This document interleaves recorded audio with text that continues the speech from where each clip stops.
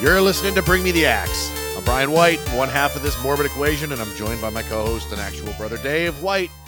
Dave, how you doing?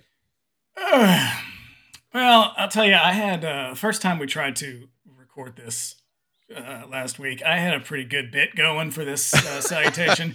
You did. I'm so sad we lost and it. I was thinking, well, maybe I could just do it again, but that felt really disingenuous. So here we are. Yeah, if I recall, it was about Lauren Boebert jerking her boyfriend off at the Beetlejuice show. It did. That is my favorite story of it might be my favorite story of the year. I know. Is there no upper limit to how weird shit can get? Like, it's just every time I turn around, I'm like, well, things just can't get any weirder than that. And then Lauren Boebert jerks her boyfriend off at a Beetlejuice and it's play. Like, it's kind of like, really, Colorado? This is your girl? This is the one you want? Yep. All right. And we will never be rid of her. Oh God. No. Yeah. So, good God. Yeah. So, listener, this is the second attempt we're making it at this episode because we tried to deliver this one on time, for Monday, and shit just conspired against us to make it not happen. So here we are, take two. We're gonna give it to you because we're just that dedicated. I've been away. I woke up really, really early before the sun was even up. I got on an airplane to get all the way back up here, and here we are. And I've got a bottle of Cheerwine to get me through. Is that like toilet wine? What is that? It's a North Carolina beverage that you can only get there. It's delightful. I have a ritual whether I get off the plane. It's the first thing I do is get me a bottle of Cheerwine because it's delicious. Why is it called Cheerwine? I don't know because it's southern. Actually, I think it's derived from cherries, and so it just I don't know. It just kind of because it really does make me think toilet wine. Well, it's not toilet wine. It's really, really quite delicious. It's a carbonated cherry beverage.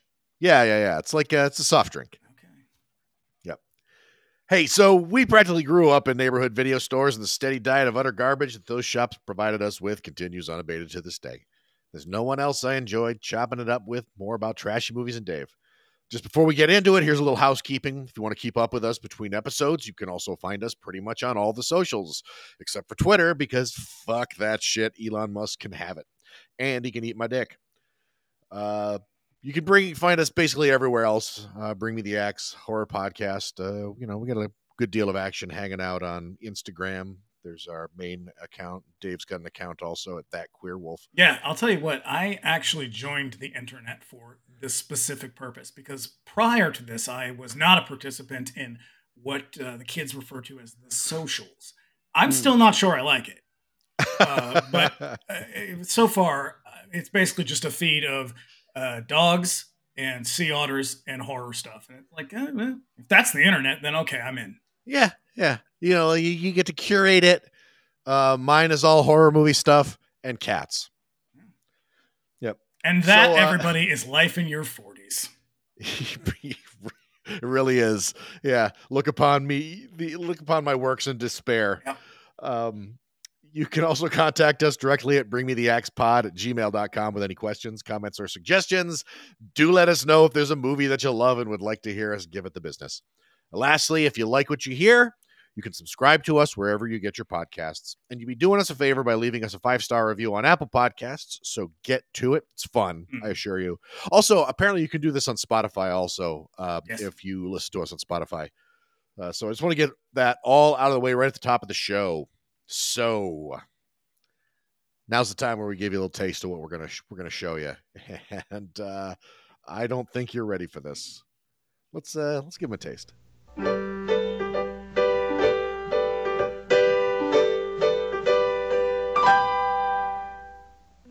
Michael's a normal boy in an abnormal position. He had a little accident. You had yourself some sort of extraordinary fright. Michael, where's your hair?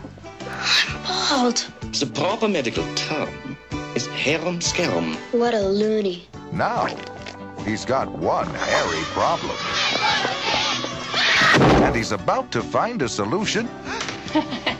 You can't just come into our house, can you? Ghosts can go anywhere. In the least likely place you'd think. Here's old Charlie's recipe.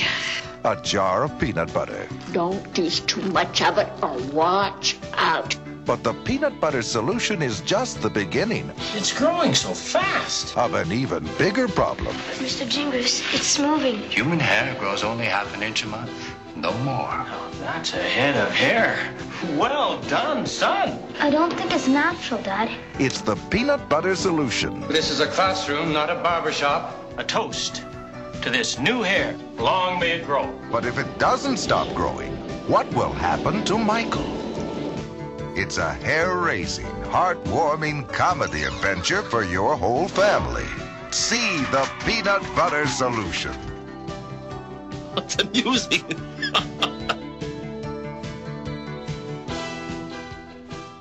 It is a comedy adventure. Yep. Whimsical in the extreme is how I've been describing it. There are movies, even the worst movies, the weirdest movies tend to have a sort of internal logic about them. Not this one. No. And we're kind of actually, I see, sort of stretching the definition of like what constitutes a horror movie with this one. Because this one is firmly a family movie. It's just loaded with fucked up weirdness that's just so uncanny and strange that it could only terrorize an entire generation. Yeah, I mean, it feels like a movie that was written by like 7 different people. Yeah. At varying stages. Like someone was like, here, I wrote a treatment for a movie. And someone else took it and was like, yeah, I'm just going to add a couple details and then pass it off to someone else I've never met or talked to. Because it goes through these waves of story, like narrative arcs that kind of reach a peak and then disappear and become something totally different in the weirdest fucking way. That is accurate as hell, because it definitely feels like several movies all kind of jammed together. And we'll get to it. There's a reason for that. I think it has a horror. The reason that I think it appeals to people with an interest in horror is that it really does, in a weird way, speak to the fears of children. Yeah. And because I was thinking about this all week, about like what would I? Because I did see this as a kid. It was on HBO a lot, probably in the late 80s. And I don't remember what I thought of it when I saw it, but I keep thinking like, what would I have thought about this as a kid? Because as an adult, and I think most adults look at this and they're like, what the fuck is this movie? It is so goddamn weird. Yeah, there was a time, because there's a few movies that I have memories of that were definitely age appropriate for when we were watching them as children, but they were also scary, like legitimately, in a way that was like, it was deliberate, but still like kid appropriate. It's like, it's a thing that they don't really do anymore. Like whenever a movie is made for the family crowd or for children, it's really, really like kiddie shit. Like, or it has to appeal to both. It's like we made this fucking animated movie, but we're sticking a bunch of adult jokes in there for mom and dad, to which I say, fuck you. Just make movies for kids and make movies for adults. They don't have to appeal to both people. If a parent can't sit through a 2-hour movie, fuck that, a 70-minute movie without chuckling at some sex joke. Don't have kids. Yeah, so here's let's do some facts here. This year was 1985, and some other movies that were released that year were Reanimator and Return of the Living Dead, a real 1-2 both punch. Children's films through and through. Hilarious romps for the family. For all to enjoy. This is a fucking killer year, because we also got Friday the 13th, A New Beginning, which is a movie that I know that you enjoy this one a great deal. I have come around to it in recent years. I used to not really care for this one, and I kind of lumped it toward the bottom of my rankings, but I kind of appreciate what they were doing with that, sort of stuck with the unenviable task of having to make another sequel in a series that just ended with the final chapter. So, so instead they were like, well, what if we just were absurd about it? Yep. Because isn't Miguel Nunez, he's in that one, right? Isn't he Demon? Yeah. He is awesome. And that is the one where I believe he dies in the outhouse. Yeah. There's a lot to love. Yeah, there is. Personally, my favorite is Reggie. Oh, he's the kid, right? Yeah. So let's see. A couple more. The Stuff also came out this year. Mm-hmm. It's a movie that made me very desperately wish that I knew what the stuff tasted like. I believe that is Larry Cohen's satirical take on big tobacco. I believe so, or just consumerism in general. Very smart film. Yep. And then lastly, Transylvania 6-5000. Not a smart film. Not a smart film, but I love it. I think it's very funny. I watched it not that long ago, and it still makes me laugh a lot. Featuring notable racist Michael Douglas. Yep. Doing some very fucking funny prop comedy. Yeah, I'll give him Yep. But so cast and crew. This is directed by a man named Michael Rubbo, not Rubbo. He's an Australian director who'd been working in mostly shorts before this production. And then he went on to direct several more of the Tales for All series, which we're going to kind of address in a moment. But of all the movies in that long running series, he's directed the most, and for the most part of them, they make up the bulk of his entire career. Like, he also made the Tommy Tricker movies. Yeah. Which I think I have actually seen one of. They do sound very familiar. Like, and I'm sure that we probably saw them on like Nickelodeon or something like that. I think they were another, an HBO thing. Cause I feel like HBO probably bought the license to all, because in the trailer, it says it's a New World movie, but New World must have distributed it in the US, because I don't think it was in Canada. No, this was another one of those movies that like they didn't really have an eye on box office. It was mostly like, we're going to sell the rights to this movie in as many venues as we possibly can, and that's where they made the money. So like New World just distributed it.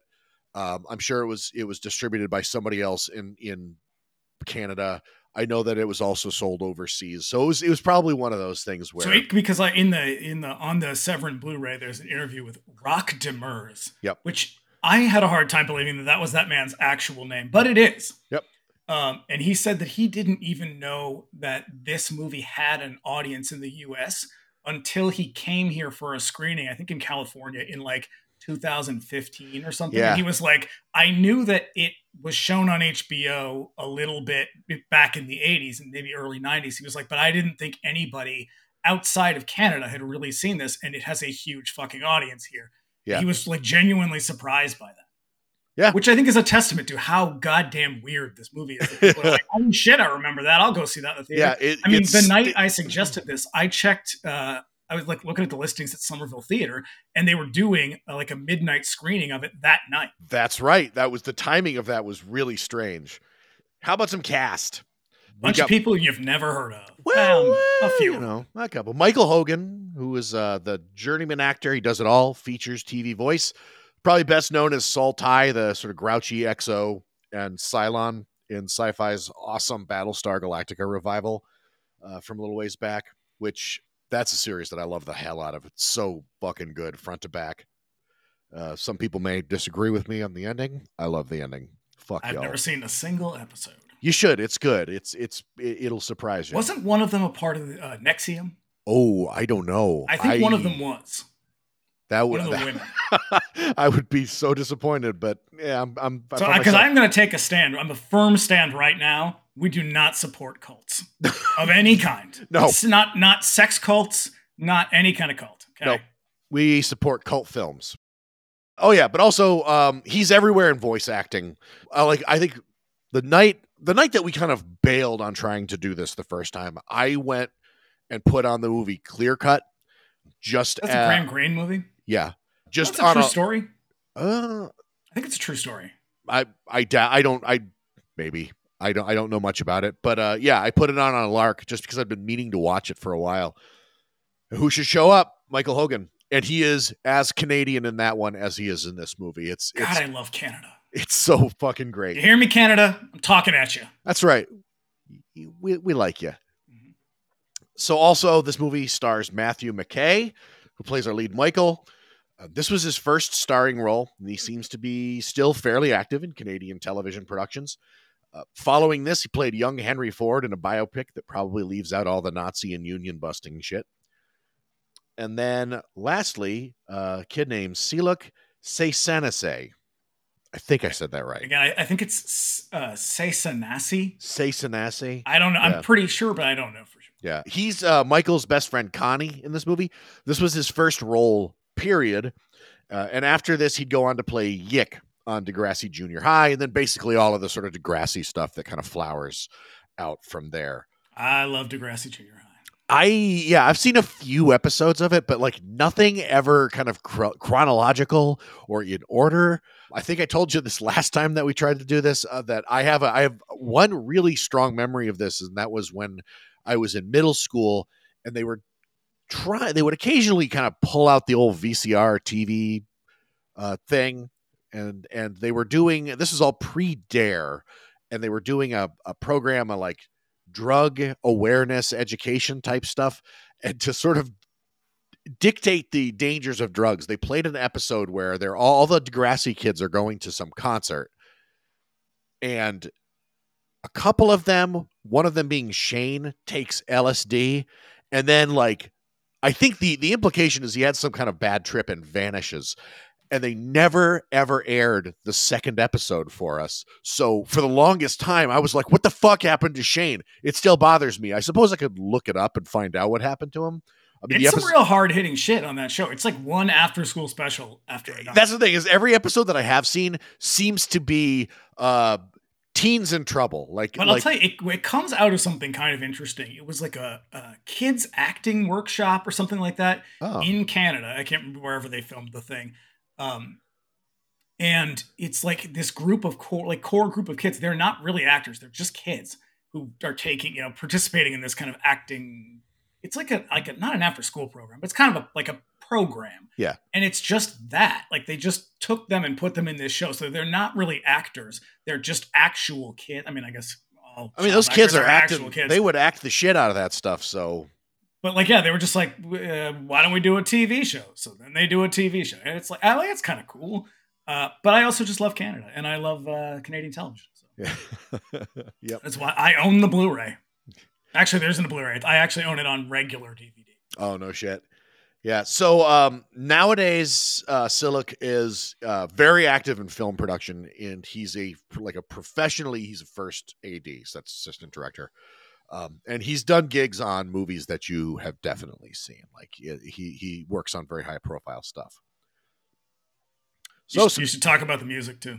Who provides the music and why it is notable? We're gonna get there because I've got notes before we even address the Celine Dion of it all. That's right. Which is actually the name of my biography. The Celine Dion of it all, the Dave White story. This is known as Operation Bear de Peanuts in Quebec. And it is part 2 of the Tales for All series. I mentioned Tales for All earlier. This is the product of a Canadian producer that Dave mentioned named Roch Demer. And the project was conceived as a series of family films that would also be adapted into books. So where he remembers seeing this movie, when he mentioned it, I had no memory of this movie as a movie, but I did remember it being a book in my school library. So, and I think I told you the origin story because again, I was watching that interview with Roch Demer. Yeah, that's a really, really nice interview. He seems like a really great guy. He's this dude who was sort of like really, really into film, but at the time, I think it was like the 50s, maybe late 50s, early 60s. And he decides to like travel around the world, and he gets really into like Croatian. I think it's either Czech or Croatian cinema. I think it's Czech. Czech. And like Russian cinema. And he just like becomes really inspired by world cinema. I think you can kind of see that influence of like world cinema in this movie. But he really wants to like make movies that kids can watch. And so he like starts programming at theaters around Montreal, I think. And eventually he reads an article in the newspaper about like rising, like dramatic increase in teen suicide. And he is so moved. He's still moved in the interview. He read this thing in like the early 70s or something. and he still like kind of tears up a little bit. And I was just like, damn, man, you seem like a good person. So he decided he wants to make a movie, or he wanted to make stories for younger people that shows them that life is difficult, but it is worthwhile. Yeah. Now, that is a cheesy line, but it's such a noble pursuit that it's hard to make fun of someone for that. Well, the thing is when it's delivered in earnest, if you were to make fun of it, you'd be a fucking asshole, because this is a person who's speaking from the heart and you believe him. And I definitely pick that up. Yeah, I mean, we can argue over whether or not he succeeds in that, because I'm not so sure about that. But I think it is a genuine expression, and I think it is thoroughly respectable. Yeah. So as of this recording, there are 25 Tales for All movies, with the latest in the series being in production as recently as this year. They unofficially began with a real shitty-looking children's movie called The Christmas Martian, which was produced by Demare in 1971. And if you get that Severin release of this, which I recommend, that's a really good disc. Like, just give your money to Severin. Yeah, it's a very nice looking transfer, and also the extras are all like pretty interesting and fascinating. But there's footage of this movie. There's footage of lots of the Tales for All movies on the extras, but this one in particular, you see a lot of it, and it looks utterly terrifying in places, because like you know what it reminds me of? It reminds me of that commercial. Remember that I'm from Mars and I like to eat candy bars commercial? It reminds me of that, where it's just like, this is the lowest budget looking janky shit I've ever seen, and I want to see the whole fucking movie now. Yeah, the Christmas Martian himself has this like weird like net thing over his face that makes him look so uncanny and weird. But as we're gonna find out, uncanny and weird is kind of the brand for this. The series officially kicks off in 1984 with a movie called The Dog Who Stopped the War. I'm anti-Dog Who Stopped the War. I thought that name sounded great, and then I learned what it was about, and I was like, fuck That's you. the thing. If it's a children's movie and there's a dog involved, 99% chance that dog's going to die. And it does. The dog stops the war by dying when in a collapsing snow fort. A snow fort collapses on it. So this is a movie so I didn't remember seeing this movie. You did. I remember very clearly watching The Dog Who Stopped the War. Like, what a delightful title. Yeah, except you know what it needs? An ellipsis, and then because he dies in a collapsing snow fort. I know. Is it a long title? Yes, but at least it tells the story. Since we're talking about a dog and a kid's movie, I really do want to get it up front. Like, just tell me how the dog stops the war so I know whether or not I'm going to watch this movie. Because I still get upset when the dog fucking dies in a movie. Oh, I won't watch anything that has that. No. I heavily rely on doesthedogdie.com. And I recommend it to everyone. They're doing pay for the app if you need to. They're doing the Lord's work. Yep. So so as we said, this played very heavily on HBO back in the day, and for most people who remember this movie, that's basically where they saw it. According to Demare, they intended for the movie to be full of weird and unsettling imagery, but success. I kind of call bullshit on that. Like that seems a little bit like that's a little retconny to me. Yeah. Because none of the future Tales for All movies that that are available for seeing on that Severin disc, they do not look like this movie. It is dark. It's so fucking weird. He also insists that the underlying theme of this movie is death and loss, which we're going to sort of address the kind of weird. Oh, I'm going to address it throughout. The strange subplot about the mother, because it does not make any goddamn sense whatsoever. In the early stages of the movie, it's like heavily implied that she's dead, but it is explicitly stated that she's not dead. Yeah. But everybody kind of acts all morose. It's the only explanation for why anything works in this movie, because otherwise, if you take that out, it's just like, then why is everyone such a goddamn lunatic? Yeah. Also, I think English is the first language for about 4 people in this movie. Yeah. But God bless them, they're doing their best, and they're making better English than I do French. So. They're making it work. Yep. So if we're talking through this movie and you think to yourself, what the fuck are these guys talking about? Don't worry about it.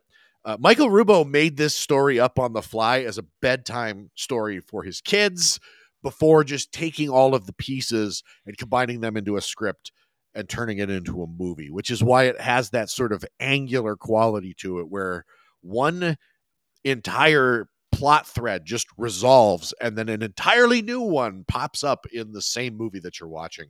This will happen about 3 times. This also, going back to what Dave was mentioning earlier, this movie features the first English language songs by Celine Dion, who was 16 at the time of their recording. And the main theme is a song called Listen to the Magic Man, and it is insane. I have played it back several times. You can find the video on YouTube. I recommend it because it's really something.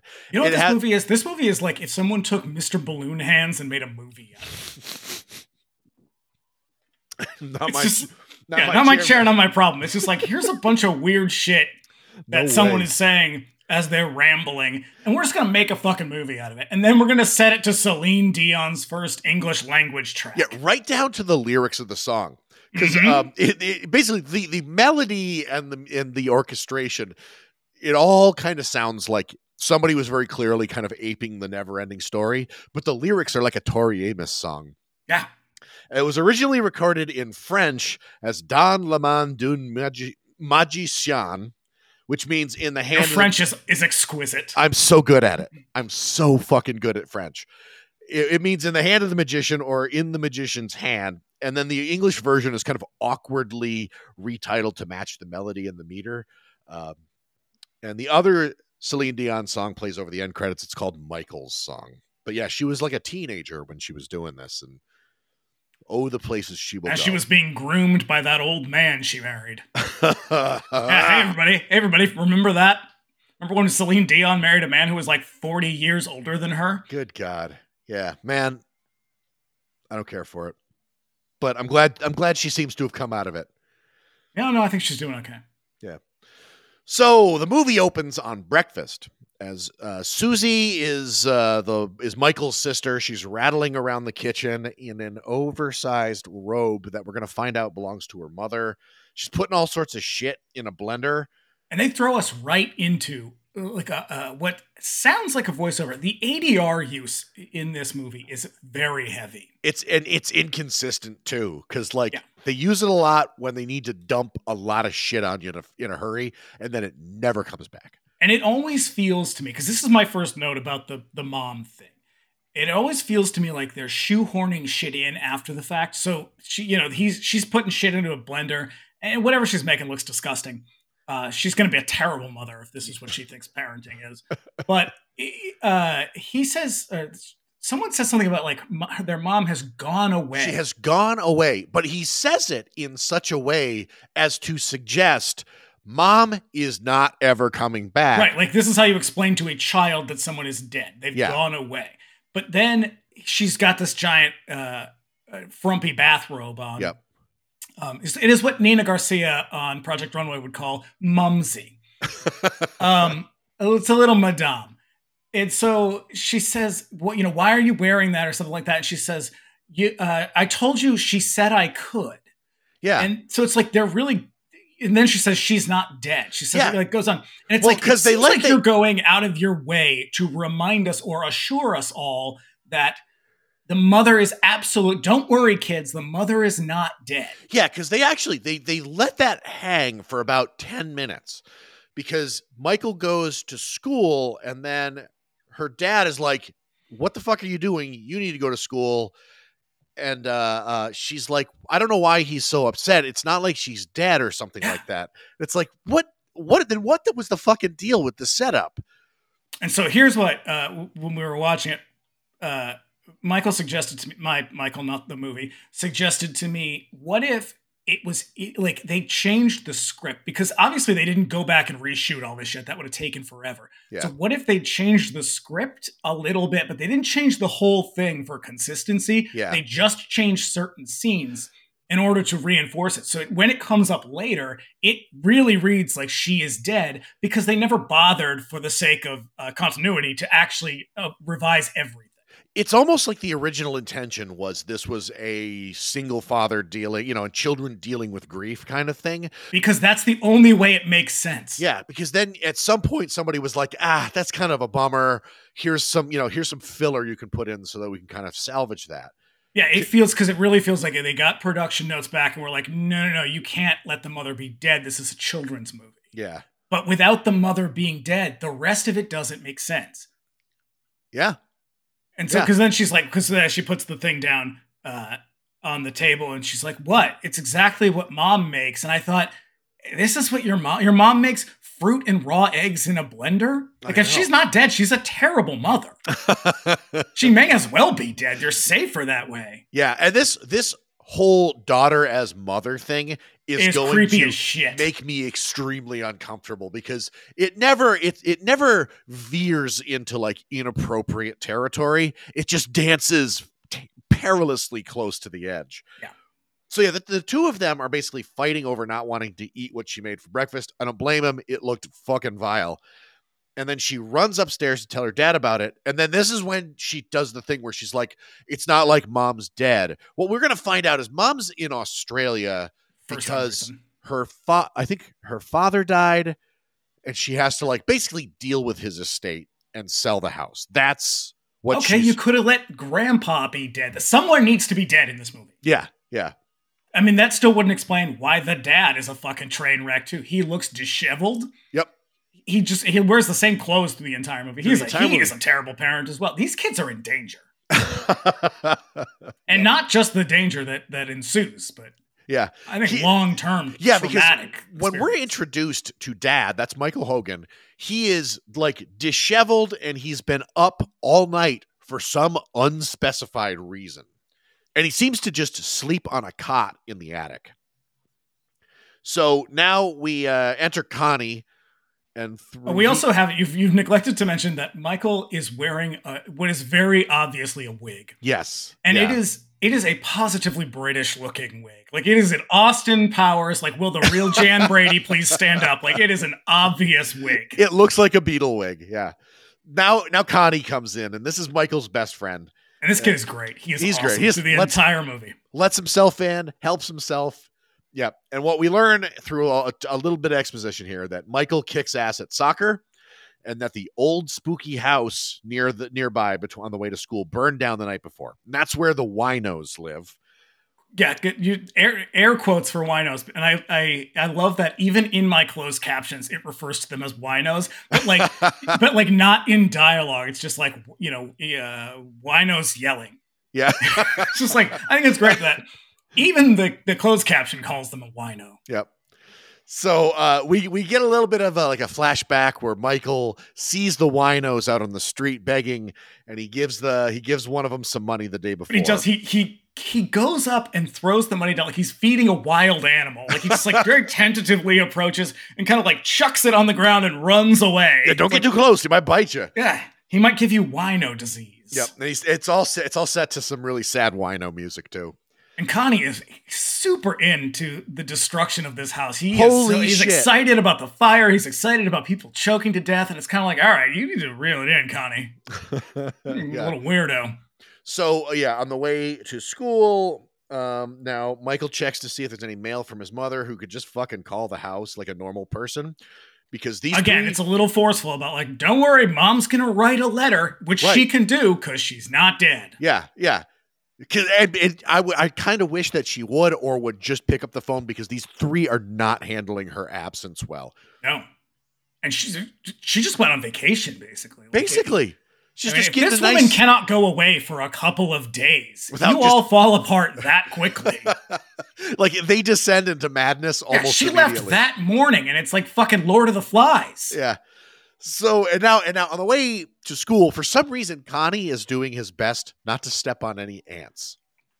And I doesn't mind a building full of winos burning to death, but don't step on the ants. Hey, don't leave them ants alone. Yeah. So on the way by the old spooky house, we now learn that some people died there in the fire. So just put a little pin in that.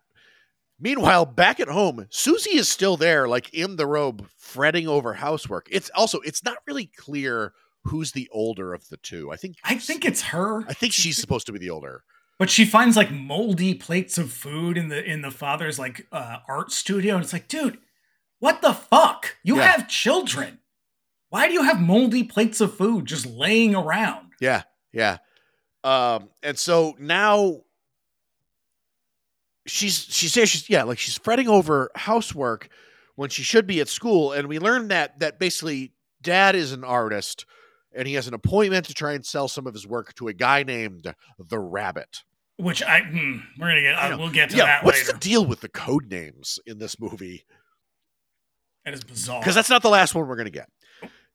So at school, we're in art class, and we are introduced to the Signor. Yeah, the Signor, who's a little too handsy for my liking. I don't care for the Signor at all. We're not supposed to like him, but again, he's a sack of shit. Yeah, he's a real fucking asshole. He's also an artist, but he might be in the wrong line of business because he detests imagination, and he is obsessed with his dog, Jim. My note says, the kids in this art cast are so goddamn French-Canadian. Except for the one kid. There is one kid who's like, but Senor, it's scary. Yeah. Yep. So the class is currently tasked with drawing Jim, while the Signor, a flamboyant French guy who could be perfectly at home at like Pink Floyd's The Wall. I mean, I will give it to the dude who plays this character. He really does it to the hilt. He commits in a way that you're not expecting.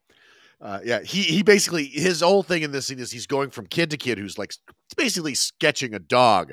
They're all just trying to draw Jim, who's just sitting there on a chair, except for Michael, who's drawing the dog in like a Faustian hellscape. With flames. Yeah, what are you looking at? Yeah. Yep. And the Signor, meanwhile, is like ferociously critiquing the children, like just at no imagination. Do not use imagination. Draw what you see. So yeah, we get to Michael's, and it's Jim, but he's like surrounded in hell. And so the Signor also grabs Connie's drawing and threatens to tear it up. But Connie counters the threat with his own threat. And he tells him he'll never come back to his class if he does, which is not a thing that I knew you could do when I was a kid. No, he's fucking my man Connie, standing up. Ballsy. This goddamn tyrant. Yeah. I mean, I wonder what would have happened if one of my teachers was like, this is bullshit. And I would have been like, if you touch that fucking thing, I will never come back to this class. They're going to be like, I'll see you with your parents tonight. And younger people might think, well, a teacher would never say that. To which I say, a teacher would absolutely fucking say that. Every teacher I ever had was a total piece of shit who did not have any right to be teaching children. Oh yeah, my experience with teachers was similar. It's a much different world these days. Like the teachers that my children have, way different. Way more invested in their education, whereas ours seem to be burdened with our education. And I imagine like being a teacher is probably extremely difficult. Yeah. And still, they were all terrible people. So you hear that, Northampton Elementary School? You can eat a bag of dicks. You all fucking sucked at your jobs. Fuck you. Yep. Anyway, I just got that off my chest. Carry on with this film. Yeah, it's a very triggering movie for me, from the outfits to the teachers. Yep. So back at home, Michael's father tries to sell a number of paintings of birds to the Rabbit. And he says, my last show was a sellout. And I thought, that can't possibly be true. This art is terrible. It's objectively bad painting. Yeah. And they're all like whimsical toucans fucking smoking a cigarette or something. Yeah, I do like the one that, like the big, like, you cannot have this one, the one of the family playing tennis, because the perspective is really fucking weird. Yeah, it all feels like it's like pulled from a fucking Kids in the Hall sketch. Yeah. So this is where we find out that Michael's mother is off doing the thing in Australia. And meanwhile, because the Rabbit wants to buy the fucking tennis painting, and he gets like weirdly possessive. He's like, no, this is a gift. It's like, okay, if it's a gift, that's fine, but why are you being a fucking weirdo about it? Yeah, it's a gift for Susie. It's almost like your wife is dead or something. I know. Yep. gotta protect this painting of the family. And it's the last thing we have. All together. When we all played tennis. Yeah, all of us conspicuously alive cannot sell this one.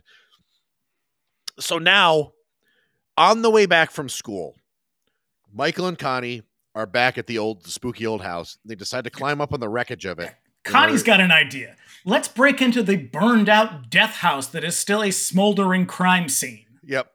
And so he eventually falls off, gives up on it, but Michael what keeps are they going. climbing on? It's so the house is like a kind of like a bombed out Victorian wreck, but why does it have a rickety old coal chute outside? That's the thing. It looks like a leftover set from a scene where they shot some shit that was set during the Blitz in London or something. Yeah, this is where the dog was supposed to stop the war. Yeah. So yeah, Michael climbs up and he gets inside and he walks around, and then we cut back out to outside as Connie is like, "Hey, Michael, come back, come down." And then we hear Michael screaming from the inside, and it cuts to a fucking intense extreme close-up of him screaming with his hair standing on end, and then his body lifelessly slides down the coal chute out the window. Yeah. Just So unconscious. so the ghosts scare the shit out of him. Yep. And then they throw him out the window down the coal chute. It's like, dude, he gave you money. Yeah, he was a weirdo about it, but still. Yeah. This is how you repay him? Well, we're gonna find out. One of the winos is an okay dude. The lady wino fucking sucks. Yeah, so she's got a real kind of wild personality. I'm gonna assume that it was her who scared the shit out of him and threw him out the window. Yeah, it is definitely a problematic portrayal of mental illness and homelessness. Just FYI. Yep. So back at home, Susie is still not at school. She does appear to be doing the family's accounting. She's managing the finances for some reason. Yeah, she's sitting there with an adding machine and a pen and a paper. What's going on here? Yep. Why is she making gross breakfast and now doing the bookkeeping? And she's but she's also fretting over it. Well, things are harder now that mom is definitely not dead. Yeah. And Michael is now brought into the house unconscious.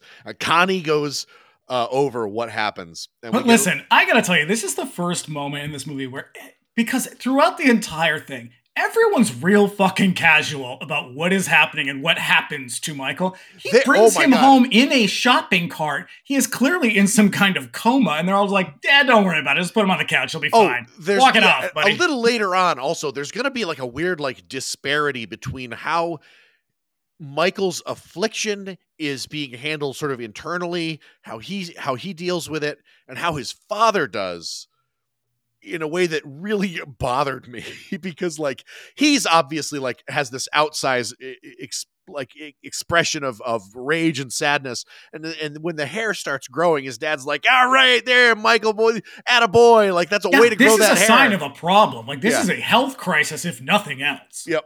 So now, but as this is happening, Michael's brought into the house. Connie goes over what happens, and we get a little POV in the spooky house as he's. And I'll tell you, this can't be right. He was in the house for all of 5 fucking seconds before he gets chucked out the window. But in the flashback, he's in there for 2 hours. Yeah, we got 20 minutes of sneaking around the ruins kind of thing. It's crazy. But then they show the house from a different perspective, and it looks like a totally different house. Yeah. It doesn't have the weird coal chute. The other one was a bombed out Victorian, and this is just some old house. Yeah. The implication here is that Michael saw the burnt up bodies, or he saw ghosts of the burnt up bodies. Yeah, well, I think one or two of them is an unreliable narrator. Yep. Getting it. Yep. And they're really not very nice to Connie either. They're basically "Thanks, kid. Can you get the fuck out now?" I know. Yeah, his dad is he's not rude. He's just mostly "What are you doing in my house again?" And Connie's the coolest kid in this movie. He's the coolest kid in all of Montreal. Why are you telling him? Tell Susie to get out. She's a weirdo. Certified Quebecois cool guy. Yeah. So later that night, he's fucking dressed like Madonna from Who's That Girl? He is real cool. Right. Yeah. So Susie finds the cat sleeping on Michael's head, and so she shoos it away. And then the next morning, Connie comes over for breakfast, and Michael comes in, and we learn that he lost all his hair overnight. And now the amazing thing about this, though, is that they clearly just shaved this kid's head. Oh, yeah. Why didn't they put a bald cap on him? Why did they actually shave his head? Yeah. I don't know. I have no answer for that. And this scene is also, because this is in the trailer, and I think I've used it for something else online, but it's like, you can tell it's questionable directing, because the father and Susie look like genuinely surprised or shocked, but you can tell that Connie doesn't really know what to be doing, because he kind of starts laughing like he's uncomfortable. And then he's like, oh, wait, no, I'm supposed to be surprised. But they just fucking roll with it anyway. They're like, no time. We got to keep going. Yep. They got what they want out of the foreground. Connie can, they can deal with that later. I mean, he looks like he has leukemia.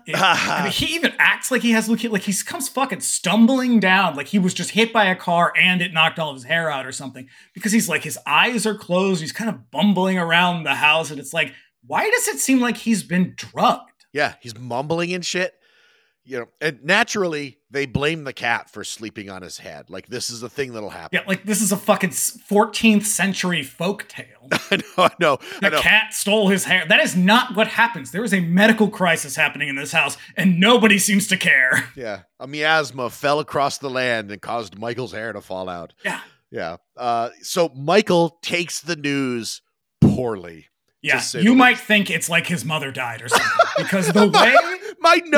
My note says you would think his mom died or something. Yeah, mine says this is a mom's dead breakdown, not an I lost my hair breakdown, because he fucking loses his shit so hard. Like, you do not see people cry like this unless they witness something terrible and they're doing it in the moment. Yeah. His ongoing reaction to his hair loss is fucked up and very weird. Because at no point are we to think that his hair will not grow back. As a matter of fact, his dad consoles him by saying, here, like, touch, like, I just shaved. What happens if I don't shave for a couple of days? He's like, it's bumpy. And he's like, right, your hair's going to grow back. Michael spends, from what we can tell, the better part of like 2 weeks, like the scene, like that episode of The Simpsons where Bart breaks his leg and he can't go in the pool. It's like that. But also it's St. Stephen's Day already. Tis. So he's gonna hide in his bedroom and break down into hysterical sobbing tears like anytime. But also, he clearly didn't lose his hair. This is kind of where I'm going. He didn't lose his hair. They shaved his head. It's like it didn't fall out. You cut it. You can still see it. Yeah. Yep. Like it's not as impactful. But what do they do? Someone finally decides to take him to a doctor. And what is that doctor's name? Dr. Einstein Epstein. Jesus fucking Christ. Couldn't you have picked a better, I don't know, less anti-Semitic name? Right, because he's got that like Austrian accent that like everybody who's ever done like a character, like an impression of Albert Einstein does. And what we learn is he has the fright. Or harem scarum, which is what they say in the and that trailer. Is definitely not a medical term. He says it is, but it is definitely not. I am not a doctor, in case you didn't know that. But he is definitely wrong about that. But how does Michael react? He loses his fucking mind again. Goes insane. Yeah, like and he's angry with the doctor like it's the fucking doctor's fault. Like, come on, man. Yeah. Yep. But I mean, yeah, the whole thing is junk science. They should go to a different doctor. That doctor is crazy as fuck. It's not his fault. Yeah. So next, the Signor hijacks Connie at school and interrogates him about Michael's absence. In his office in what appears to be a janitor's closet? Yeah. Yeah. I mean, that's where I'd put the Signor, too. Because, I mean, I honestly, I don't think he should be working with children. But if you had to let him in, I'd put him in the janitor's closet. His interest in Michael is suspect. Yeah. Because apparently Michael's absent, and it's only been a couple of days. This is really weird to the Signor, who's like, I don't know why he's so interested in the whereabouts of one of his students. Yeah, I have a note here that says the way the kids react to the Signor, it suggests that something funny is going on. And then it says, and by funny, I mean definitely illegal and traumatizing. Yep. So now Michael is haunted by nightmares about being in the spooky old house. Like, he very clearly has PTSD about ghost winos. Yeah, well, I mean. Yep. And so back at school, we learn the Signor has like a meeting with the school principal, and we learn that he gives children nightmares Yeah, my favorite part about this, though, is when he goes into the office and the dog, Jim, jumps up on the couch and the senior goes, yeah, he loves velvet. And I was like, that's the greatest fucking line in the whole movie. Don't worry about him. He loves velvet. Like, yeah, I guess we all kind of do. You must have ad-libbed that. That's such a fucking funny line. And she's sitting down. She goes, and the woman, she's a weird character, too. Yeah. She's it's like they pulled her from some sort of British like upstairs downstairs sitcom and plugged her into this movie because she's like this larger woman with like a kind of blonde coiffed hair, and she says, Senor, I've had my doubts about you and I've done some checking, and I thought, bitch, shouldn't you have done that before you hired him? Would think. Then again, like my experience with teachers in the 80s was also kind of like as an adult, I think back and I'm like, you probably would have failed a modern day like background check, just given how you handled other children. Like, because what we find out about the Senor is that he's a fraud. He's changed his name several times. He's changed his entire identity. Yeah, you've been thrown out of 2 schools. You've faked famous paintings, and you've changed your name and appearance 4 times. Like, he's like Freddy Krueger. That does not scream sociopath. Like, you hired a con man, and you would clearly someone has told you all of this. Why didn't you ask that before you hired him? I know. Because it's not like he presents well. No. Oh, no. He's as maniacal and weird and as disheveled as Michael's dad. Yeah. And meanwhile, back at fucking Michael's house, he is doing some Bobby Brady style drumming. Yeah. Susie just to get that rage out. Yeah. Susie's playing the piano very well, and he is just pounding on some drums, like with a look of just pure anguish on his face. And he says, because Connie tries to soothe him. Yeah, Connie shows up and he's like, hey, they sacked the Senor, which is a very British way to say he got fired. Yeah. Hey, man, that's a Commonwealth country right there. Yeah. Yep. So again, Michael freaks out. Yeah, and he says, I look disgusting. He doesn't just say it. He screams it. Jesus Christ, calm down. No, he doesn't. He looks like a kid who shaved his head. Yeah, it's also like you're like a 12-year-old boy who shaved your head. Like, kid. People do that shit all the time. That's the thing. And it's only been a couple of days. Here's the thing. You could touch your head and feel the growth already. Yeah, like, and Susie quite rightly says, like, basically, like, come on, man. He was just trying to be fucking nice to you. Yeah. Which I was feeling the same thing. Yeah. But don't worry, they have a solution. Yeah. Susie and Dad ambush Michael with a wig. Yeah, and they literally, like, they are assaulting him with this is not the last time they're going to fucking like hoodwink him. They're gonna grab him like a couple of more times in this movie. They've got, and it is the same wig he had on at the beginning. Yeah, but he doesn't want it. The best part about the wig in general is that he looks like Susan Tyrrell after she cuts her hair in Butcher Baker. Like, it is this choppy fucking like early 90s Riot Girl look that is really fantastic. Yeah.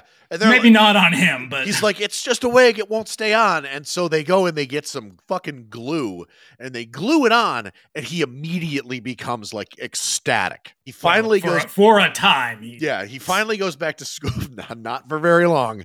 He goes back to school and he kicks ass at soccer again. But now there are bullies at this. Yeah, there's match. the mean kid who looks like a good 7 years older than the rest of them. Yep, he's got like a mustache and the fucking biggest Cro-Magnon brow I've ever seen, outside of Baby Gerald from The Simpsons. If you're counting, that's 2 Simpsons references so far. Yep. So so Michael is so good at soccer that they decide that they've got to do something about him. And what that thing is they grab him by the hair. Yep. And they rip it off. Yeah, in the weirdest, most unsettling scene in this entire movie, they snatch that wig and it comes off in this slow motion movement when it looks like it was stuck on with like chewing gum. And then the kid's fucking waving it around like he's just scalped him. It is really bizarre. It's so fucked up. The glue stretches like fucking cheese in an old Pizza Hut commercial. Yeah. Like it's but then even better is after that, they start taunting him with some song that is very specific to him in this situation. And I thought, when did they have time to write this song? Because this is a choreographed moment. They all seem to know the words to a song that they just made up 5 minutes ago. And literally everybody turns on him. Yeah.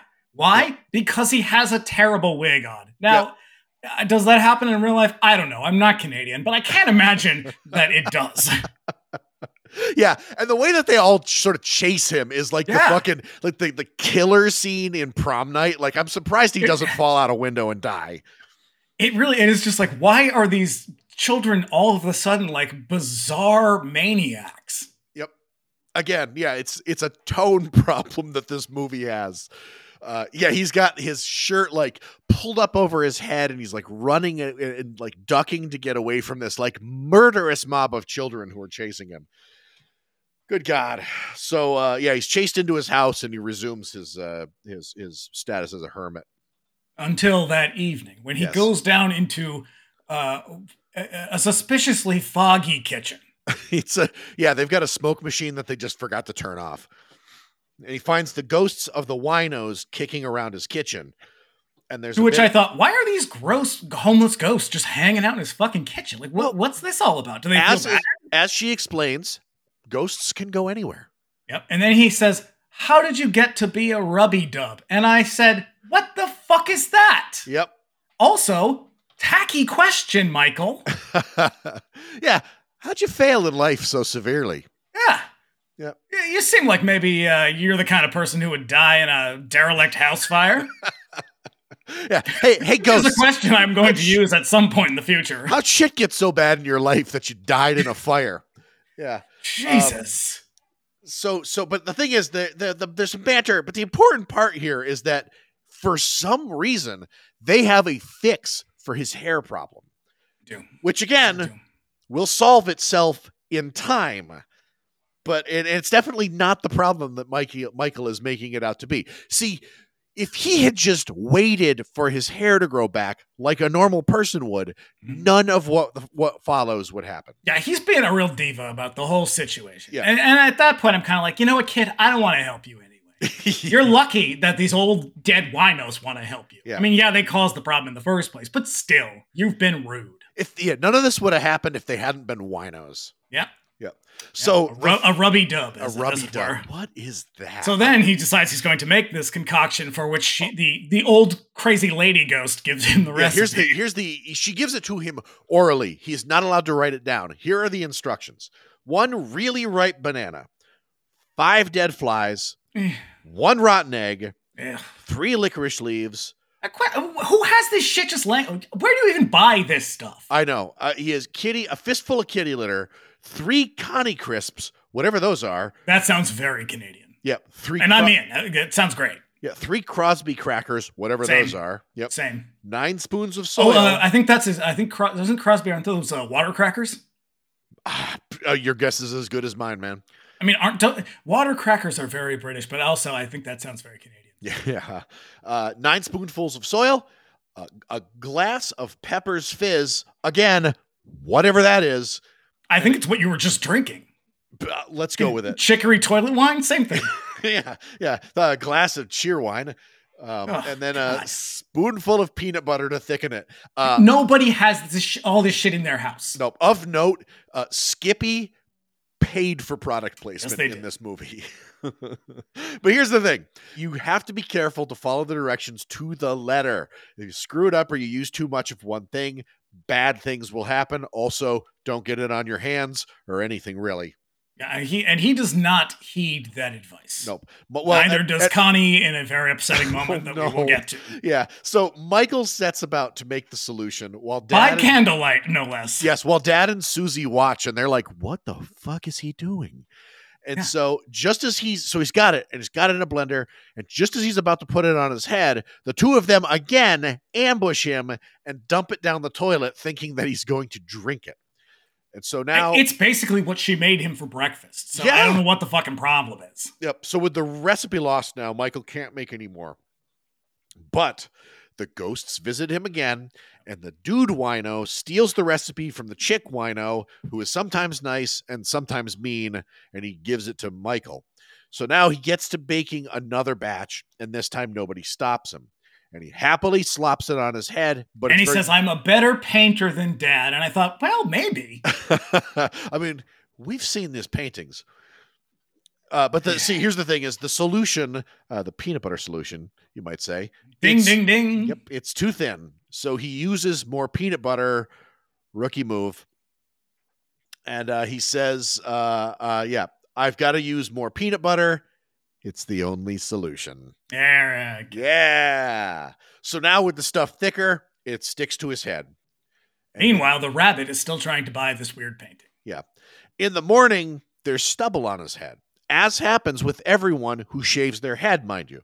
And everybody acts like it's a fucking miracle. However, it is a miracle because every time they cut away and then cut back to Michael, there's more hair on his head. And again, I say, this is a health problem. Take him to a doctor. And not that other guy. He doesn't know what he's doing. I would like to see... Take him to a real doctor. I would like to see Dr. Epstein's medical license. Yeah, well, you can't because he's a Jewish stereotype. And not a doctor, clearly. Yep. In the bathroom, Michael shows Connie the solution. I don't like this. And Connie immediately plots to grow pubes with the stuff, which, again, will happen naturally with time. Yeah, I don't care for this part at all. It's very upsetting. I don't, because it doesn't go anywhere. There's a scene later on that I'm like, oh, is that... That makes it even fucking weirder. Yeah, but also, fuck it, we'll get there. I'm gonna leave. So let's revisit what is a horror movie, because we should come back to this, because so far we've got frightening wino ghosts. We have a possibly dead mother. You have a disheveled father. You have bullies at school. It's they're all gonna laugh at you thing going on here. And now you have puberty. Like, these are all terrifying things that in the abstract for children are really frightening. But as an adult, through this weird fucking lens, it's just like, who wrote this movie? Yeah. Why is this so weird? Yeah, there's actually, I believe there's actually like 3 or 4 writer credits to this movie, which again, I can tell, makes a lot of sense when you put and it all that doesn't include like the other people who did like Punch Up, if there was any. Yeah. Because if someone did Punch Up, all it did was make the movie weirder. Yep. So Michael is now like ecstatic. This isn't like the wig situation. Because by the time he gets to school, he's got some real Sean Cassidy hair. Yeah, but first, he's going to call his mother. And through this, we learn what the country code for Australia is, which, if The Simpsons have taught us anything, and they haven't, a phone call to Australia is expensive and will result in a booty. $500 dues. Yeah. That's the third Simpsons reference. But that, again, it's more like no, look, everybody, she's not dead. Yeah. Like, they all feel really like fucking shoehorned. It really is just like stuffed into the cracks. And every time it just like, it all feels like either reshoots or ADR, because it's like these weird moments that are kind of like, sort of like outside of the plot, but shoved in. Like, he climbs into bed with his father at one point and he's really upset. And it's just like, what is this fucking scene? It would make sense if he was upset because the mother was dead. It doesn't make sense that he's so goddamn traumatized that his hair fell out. Yeah. Like, I get that, like, kids get scared of shit, but, like, I don't know. I mean, you know. Yep. What's the scary thing here? I know. What is the death and loss thing? Yeah. Is it hair? I mean, is this an allegory? What's happening? Yeah. So at school, Michael now has a mane of luxurious hair. Yeah, I told you, real Sean Cassidy, real kind of what's that one where he's got the silk jacket? The Do Run Run, that album. Run. Yeah. Yeah, it's got that real kind of feathered, beautiful, very beautiful. Yeah, it's a wonderful wig. I credit. I've decided I want to have another podcast, because every time I watch television, I will turn to whoever is watching television with me. And that's very few people who I watch television with. And I say, you think that's a wig? And every single time Michael goes, yes, it's a wig. And I think, I want to have a podcast that's just called, Is It a Wig? And I'll just have people on and we'll just talk about movies with wigs. You know what? We're going to do Samurai Cop, because the answer to that question is, yeah, that's a wig. Well, see, that's the thing, is every time I'm like, well, see, I'm right, though. So let's talk about, is it a wig? Is it a wig? In this movie, there is no shortage of wigs. Oh, there's a variety of them, as a matter of fact. You've got Butcher Baker Nightmare Maker wig. You've got Sean Cassidy Do Run Run wig. You've got, it just goes on and on. Mm-hmm. Yep. So at home, the thing with the school scene is basically to establish that the hair is growing before his very eyes, and it's a distraction. And how does he prove it? Because the girls are like, that's not your hair. And I'm like, why the fuck are all these kids so concerned about whether it's his real hair or not? Get a life, ladies. Yeah. And then he's like, look, he has dandruff. Like, this kid can't catch a fucking break. Yep. So at home that night, Michael comes in looking like Cousin It.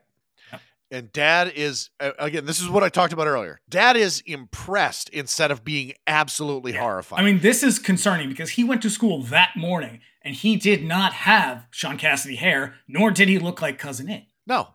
Now he's back. It's time for dinner. What did Dad make? Toronto noodle soup. What the fuck is that? What is that? Did I look it up? Yeah. Is there a recipe? No. There's not even a mention of it. Nope.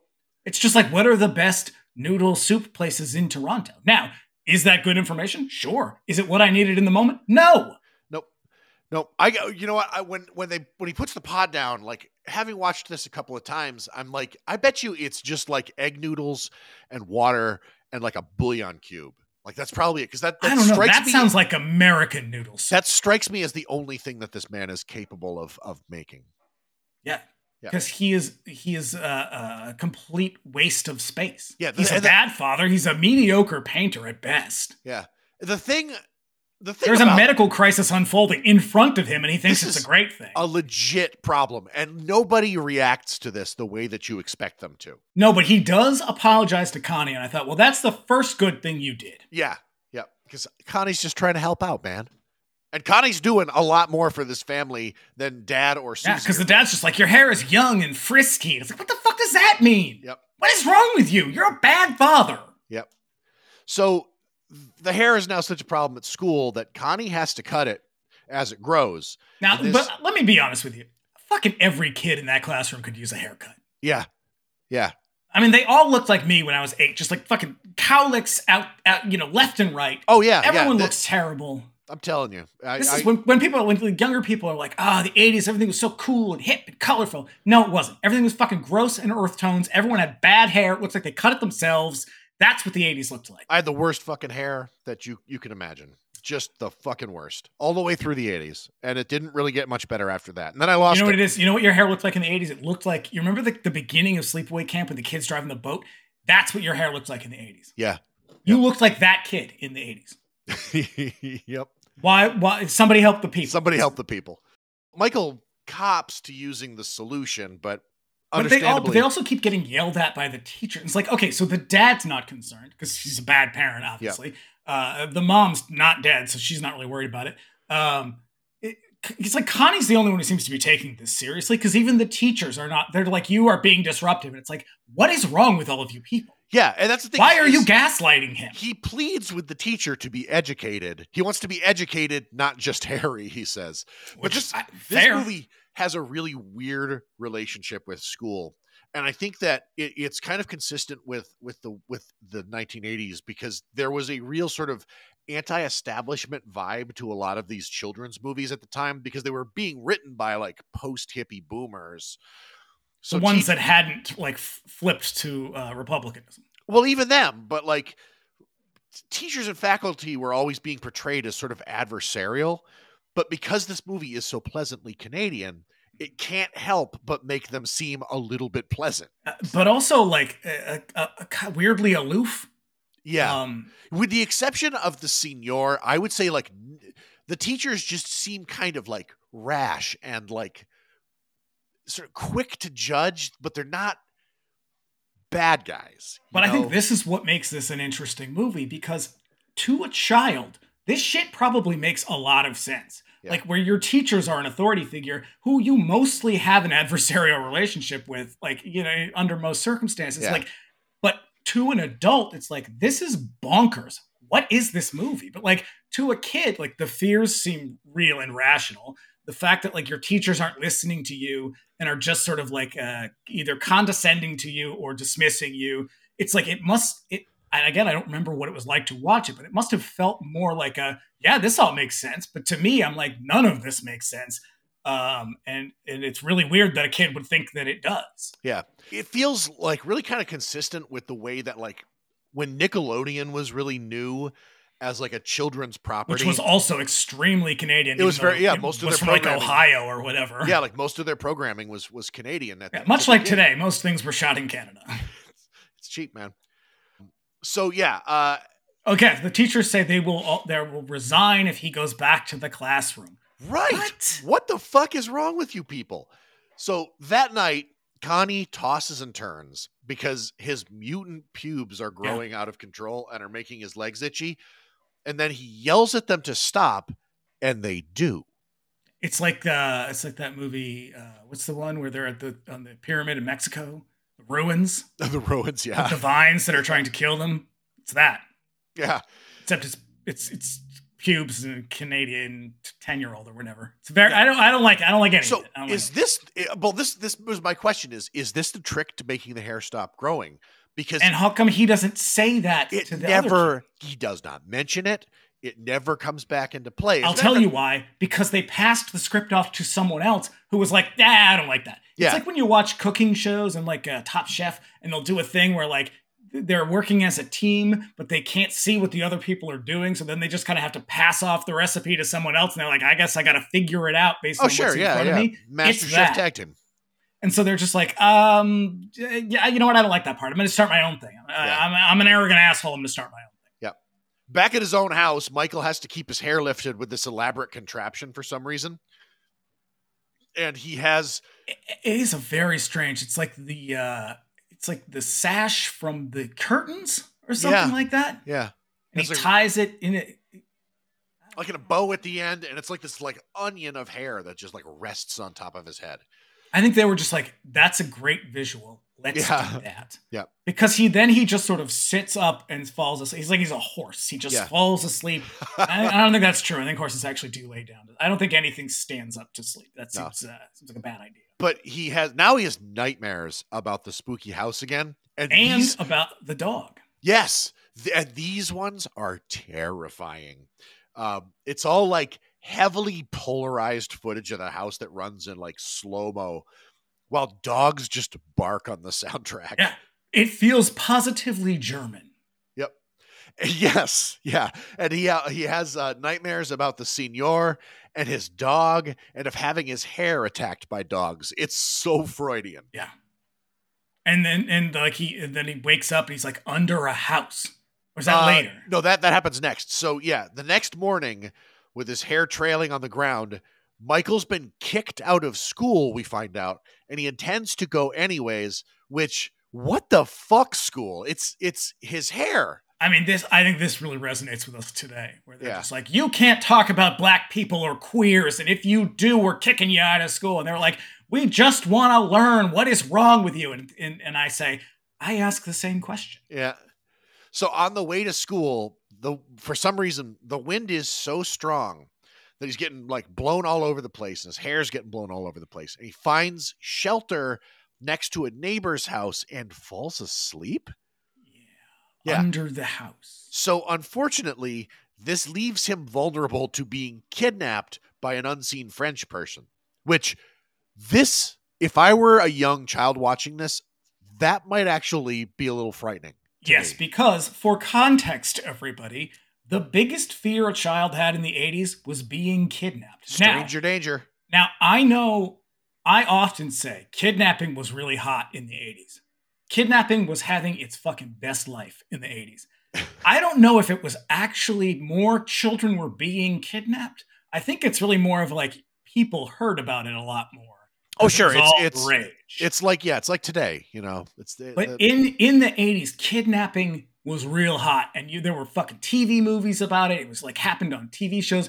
Remember when Tootie runs away and goes to New York, and they try to kidnap her and like sex traffic her. Yep. Like that was all the special episodes were like, you are going to be kidnapped, raped, and sold into slavery. Yeah. What was that one? I think I know my first name is Steven. I know my first name is Steven. The movie about Steven Stainer, who had what is probably the saddest life ever.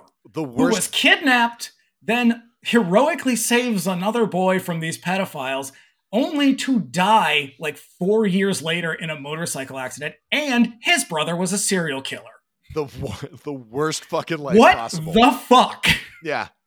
Yeah, I think about that every now and then. Yeah, when that's the 80s. In a nutshell, that is the 80s. Yep. So, yeah. And that's what happens to Michael. Yep. So now back home, Dad is tormented with grief as like news headlines spin in to you forgot to mention that the Signor is wearing a coat made entirely of hair. Oh yeah. When he comes back around, because they haven't, everybody knows. Have they not shown him yet? They've not shown him yet, but like everybody knows who kidnaps him. But yeah, like later on, he's going to show up with an entire coat, like a big fucking coat made of hair. But back home, Dad is tormented with grief as news headlines spin into frame announcing Michael's disappearance. And he's like cartoonishly trashing his studio. And then like more news headlines spin in, like announcing more child disappearances. And he like furthermore like trashes his studio. And then later we find out the kidnapper is the Senior, who has Michael in this weird coffin thing.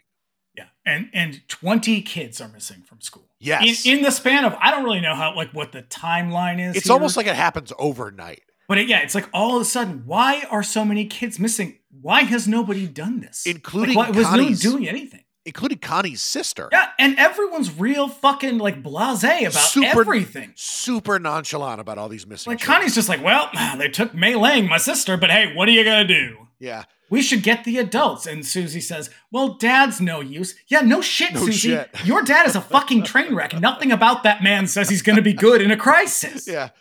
Yeah. So the two of them are like, well, we got to do something about this. And then later, but they immediately abandon the plan to do something about it. And they go to an art supply store to buy a gift for her dad in order to cheer him up. And this is where the clerk gives them a new, very expensive brush with weird bristles. Look, I'm not a painter. I don't know much about creating art. Clearly, I have a podcast. It seems like the least effective brush you could possibly buy. Oh yeah, it's all floppy. I mean, it is clearly made from human hair.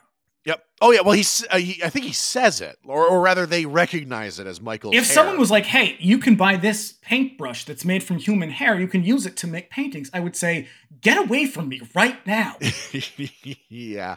I don't like you being near me. You frighten me. Yeah, they question the guy at the counter about the brush. Like they buy it, and then they find out that like they're sold to the art supply store by a guy who refuses to identify himself. But he's wearing a giant coat made of human hair. Giant coat made of human hair. Kind of recognizable. Yep. But then they kind of figure it out that it's the Signor. And yeah, because Susie is touching the hairbrush and she goes, "I know this hair." Yeah. And I said, "What? What do you mean you know this hair, you goddamn weirdo?" She's been cutting it for like, I don't know, weeks. Either 2 weeks or 6 years. It does. Who knows? Who knows how long this movie takes to unfold? Yeah. So together, Connie and Susie stake out the art supply store until the Signor arrives to drop off more brushes. And then the Signor makes a weak attempt to kidnap Susie. But while that's happening, Connie sneaks into the back. I will say they're standing outside the art supply store. My first thought, because he has a funnel and a big bag of sugar.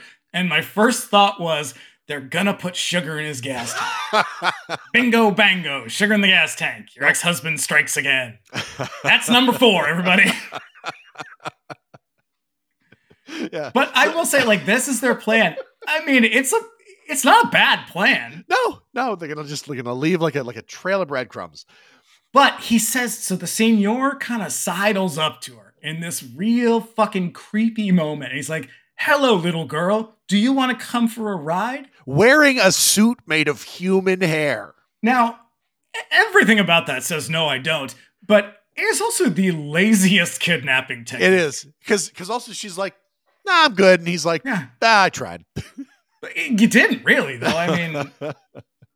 No. Somehow you've been successful enough to kidnap, like, I guess 20 plus children have fallen for this. So some of them are, I don't know. Oh no, we're going to find out. We're going to find out how he gets them. And that part also kind of. Oh yeah, no, that's some real creepy shit. Yeah. So now the truck takes off and Connie is hidden in the back, and what he's doing is he's This is when we get the first hot Celine Dion song. Yeah. So he's like pouring sugar out the back to like leave a trail while the Celine Dion song plays. And it's a real Scooby-Doo moment. It's got lyrics like binga banga dinga danga, your brain goes clang clang, now you're off to Hong Kong and shit.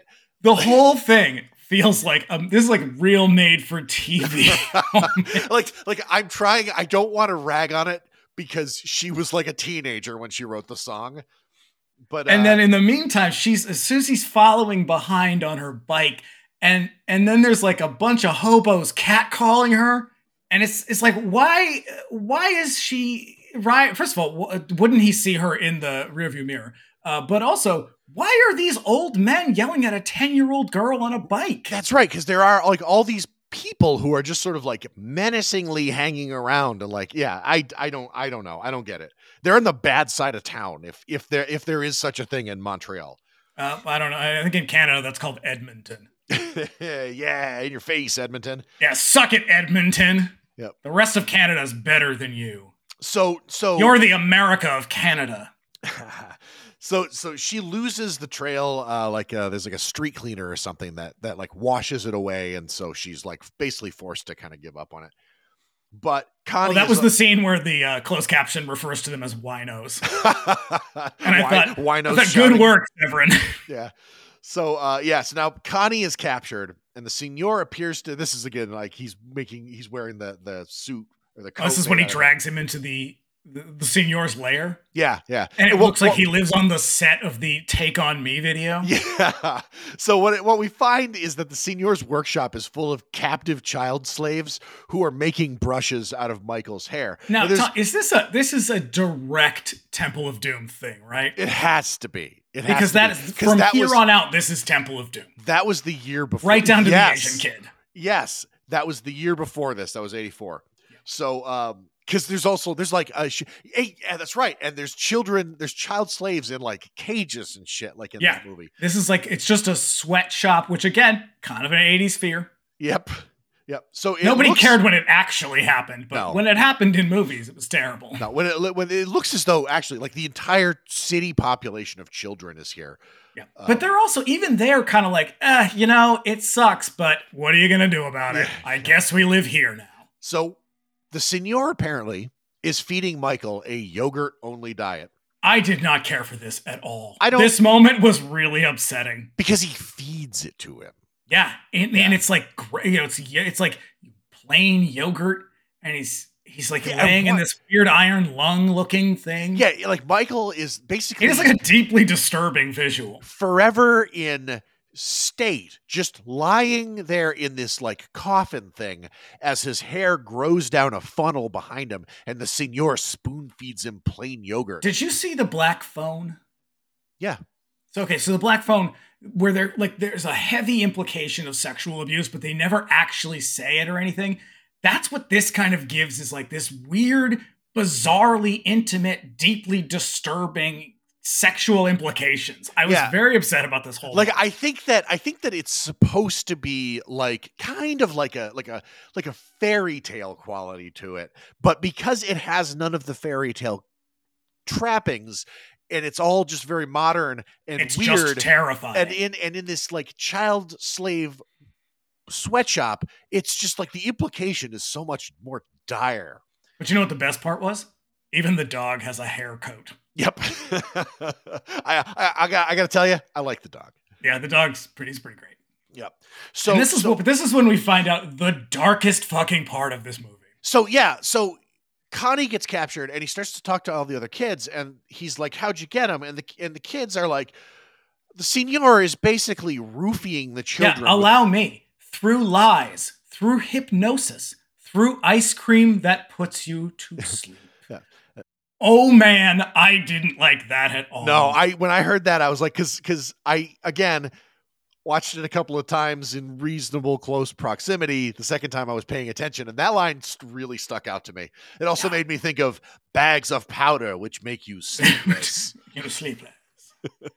Pal Friendly comes by.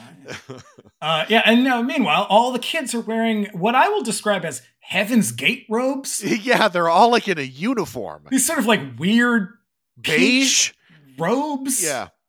Yep. Not good. It's not good. No. This is whoever wrote the last part of this movie. I don't know if they ever worked again, but Jesus Christ. You'll find out that that the end of their career coincides with the beginning of a stint in prison. Yeah. God damn. Yeah, so at the same time as all this darkness is dawning upon us, we learn that the Signor is painting these crazy magical paintings that you can actually out of nowhere. Out of nowhere. This comes out of nowhere. All of a sudden, there's magic involved. Yep, and you can walk into these paintings, mm-hmm. and it's only possible with Michael's magical hair paintbrushes. And he does it in this very whimsical. Oh yeah. Like we're gonna get there and actually see him do it in a strange turn of character. But first, we gotta sort of connect a few dots here because we're way off track now. Yeah, the murder mystery is afoot. Yeah. So back home, we find out that the doctor who's just hanging out with Michael's dad, mm-hmm. his brother is also the rabbit. And this is when my note says, "Who the hell is the rabbit?" Yeah. Because I must have missed earlier on that is the guy's name in the painting. Why is he the rabbit? I don't know. And the Signor also, why do all three of them have different accents? Right. Yeah. I assume just based on his behavior, the doctor got hit on the head with something, and that's just what he does. We also find out that they also have another brother, a dude named Sergio, who now has no name and only goes by the name the Signor. So now they can use him to track down the Signor. And so back at the Signor's child slave. But also, like, how is the Signor his brother? Because he's clearly a con man. It is canonically established that he is a con man who has changed his identity like 7 times. Bounced around presumably locations. He's moving around a lot. This is all very convenient. As to evade the law. I'm guessing when Michael Rubo conceived of this, he didn't really have an ending. No. Like, I get the feeling that there was a certain point where they were like, okay, write all this shit down. And then he wrote it down and they're like, okay, let's get into production. And then they looked at the script and went, dude, there's no ending here. Yeah, someone was just like, guys, this is like a 98 minutes and we're nowhere near wrapping this shit up. Yeah. They were like, I don't know, how about these 2 convenient facts that solve the whole fucking movie? Yep. So back at the Signor's child slave camp, the children all the Heaven's Gate members are asleep in their hammocks. Like it's a goddamn submarine. God, I tried to make another Simpsons reference with the Hank Scorpio episode and I just couldn't. But I will say this, looks pretty comfortable. Yeah. So Connie wakes up and he plots to go see Michael, but he finds out that the Signor has this fucked up security system of all these invisible strings, which are tied to this fucking ring that he wears that looks like something out of Dungeons and Dragons, and it's tied to his hand. So, and then the other kid is like, "Here, just take my magic string knocker or whatever the fuck he calls it." It's basically it's just like a piece of wood. It's a stick with like a rag attached to it, so that you hold it out in front of you, and when you come across one of these invisible strings, you can see it move and drag the thing over the string. So that's what it is. That's ingenious. Yeah, I mean, this is a children's movie, but the implications of all of this are chilling. Yeah. Yes. But why it has not occurred to this child to use this delightful device beforehand, unless he uses it to go to the bathroom in the middle of the night. Like, I don't. Yeah, what do you do in that case? Yeah. But Connie uses the device to to detect the strings. He gets all the way to Michael. But Connie now finds that Michael is fully in the throes of Stockholm Syndrome. And also, what you were going to say? I have no idea. Yeah. What I was going to say. I'm bewildered by the end of this movie. Right. So the Signor wakes up and he catches Connie and then a chase. Who then throws giant darts at him for some reason? Oh, but did you notice why the dartboard is there? Because there's a board and the Signor throws them at a picture of a person. That person is the principal from the school. And it's like a head to toe printout of her, like full 1-to-1 size. That the Signor had to have this giant life-size British lady thing printed out. Yeah. He then had to either purchase or make giant darts. Yep. Now, why wouldn't you just use regular sized darts? Yeah. Well, But because the giant darts also have the magic hair on them. Yeah, it's not cartoony or whimsical enough. So they make magical paintbrushes and giant hair darts. Yeah, for fun. This is how Connie gets himself out of it. He Yes. tells him he wants him to be his dad. Yes. So yeah, because Connie is now kept hung in a net. And he weaves this story about his dad being dead in a plane crash, and he wants the Signor to be Well, his it's about father. fucking time someone's parents died. I know. No, but that turns out to also be a lie. Yep.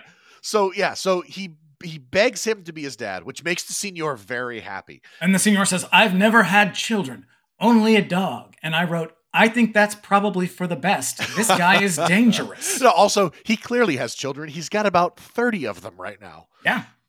That he stole with sleepy ice cream. Yeah. Jesus Christ. Yeah. Yeah. So, but this causes. I mean, how you can't have the mother be dead, but you can have the Signor be a child drugging rapist. Yep. But this causes his entire affect to change. And so now Connie talks him into using the brushes to paint a real location on one of the canvases. He is a whimsical kidnapper now. Yep, with one of Michael's brushes. And in an adorable old man type performance. Yep. Oh yeah, right. Because there's like a dance involved, and he's all like happy, and they're all laughing and living it up. And it's like, this is the problem with kids. They're fucking stupid. Yep. 10 minutes ago, this guy drugged and kidnapped you and forced you to make horrible hair paintbrushes. Yeah. Now you think he's the coolest thing ever. Yep, because he does a funny little dance. Yeah. Now, is it a great moment? It's a little Marcel for my taste, but I guess. Yeah. It wouldn't win me over if he was my kidnapper. Yeah. I mean, you would have to be full, like really, it would be Stockholm syndrome. Like you are fully convinced that this is like your fault or something, and that you've got to protect him. But what he does is he ends up painting the spooky old house, and then Connie has him like go into it. And he explains, this is where we kind of learn about the Fright. Yeah. So also, this is a big like special effects scene too. Oh yeah, you can tell like 30% of their budget went to this moment. Yep. But this is where we learn about the Fright. So how does Connie know that it's called the Fright? I believe either Michael's dad or the doctor. And what is the Fright? Because I thought it was just these two old dead drunks. No, apparently at this point, this is like a pathological thing that you can get when you're scared. But now we learn, all it does is make your hair grow? But it's like a curse. Because what ends up happening is the Signor goes into it, and they're like, hey, climb up in there and like go in the house. And he goes in the house, and he has the same exact experience that Michael has, where he gets scared and he loses all of his hair. But now the Signor has the Fright, meaning Michael has like passed the curse on or something like that. We're just free associating at this point. This is basically It Follows, but without the second. Yeah. Or maybe just like It Follows. I don't know. So Michael is now like free of this curse. They get up. The Signor comes in, and he gets up, and now he has no hair. He kind of looks like Bryan Cranston in Breaking Bad. And they do the whole like Scooby-Doo chase scene where they're running down hallways and the only thing it's missing is like a fucking Strawberry Alarm Clock soundtrack or something. I don't. Yeah. It is a real loopy moment. Yeah, there's a lot of this, like sort of them trying to escape, and they end up getting cornered by the Signor, who's about to pounce when in runs Michael's dad and the rabbit, and because Susie eventually picks up the trail of the sugar. That's right. Yep.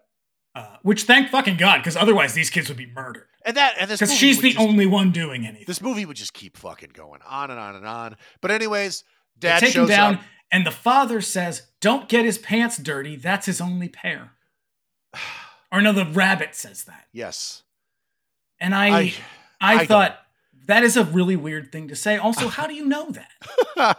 Yeah, I don't know. By this point, I don't know how many pairs of pants you own. Why does he know that? At this point, I'm just like, can we just get on with this? Seriously, wrap this shit up, guys. Yeah. So yes, but they do, and then the Signor gets arrested and reunited back at home. Michael's mom comes home, and thank family, God. Look, everybody, she's definitely not dead. Not dead. Definitely alive. She comes home. Family is fully reunited. Roll the fucking credits. Well, you forgot the part where we get the winos again. That's he goes back into the painting, and the woman, he's like, "Why was I so afraid of you?" And she's like, "What are you talking about? I'm a kooky old crazy lady ghost." And then he's like, "No, you're not. You're just a..." I'm like, "Well, she did cause you to lose all your hair, and she's kind of been wicked mean to you all along." It's almost as though they're like trying to sort of sell us on this idea that he has learned some lesson, but what that lesson is never outlined. Maybe old dead winos aren't as scary as you thought they were. They're just they're the old dead winos you met along the way. That's life right there.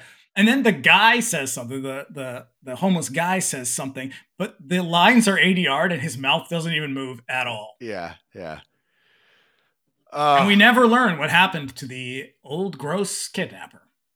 That's just the end of the movie. Just the end of the movie. And I thought, wow. Yep. That was a movie for kids. Yeah. Celine Dion plays us off. Yeah, she does. Fucking Christ.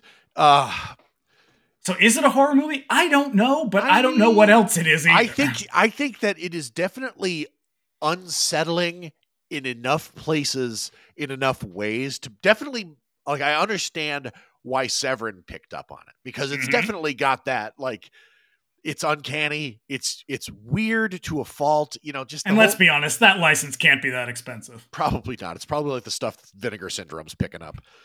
But yeah, good God, I'm glad we're past this one, because I gotta tell you, I'm not a fan. I'm glad I saw it, and also, I mean, as far as like Blu-rays go, you could do a lot worse. Like Severin's release of it is really quite good. Will I watch it again? Probably. Yeah.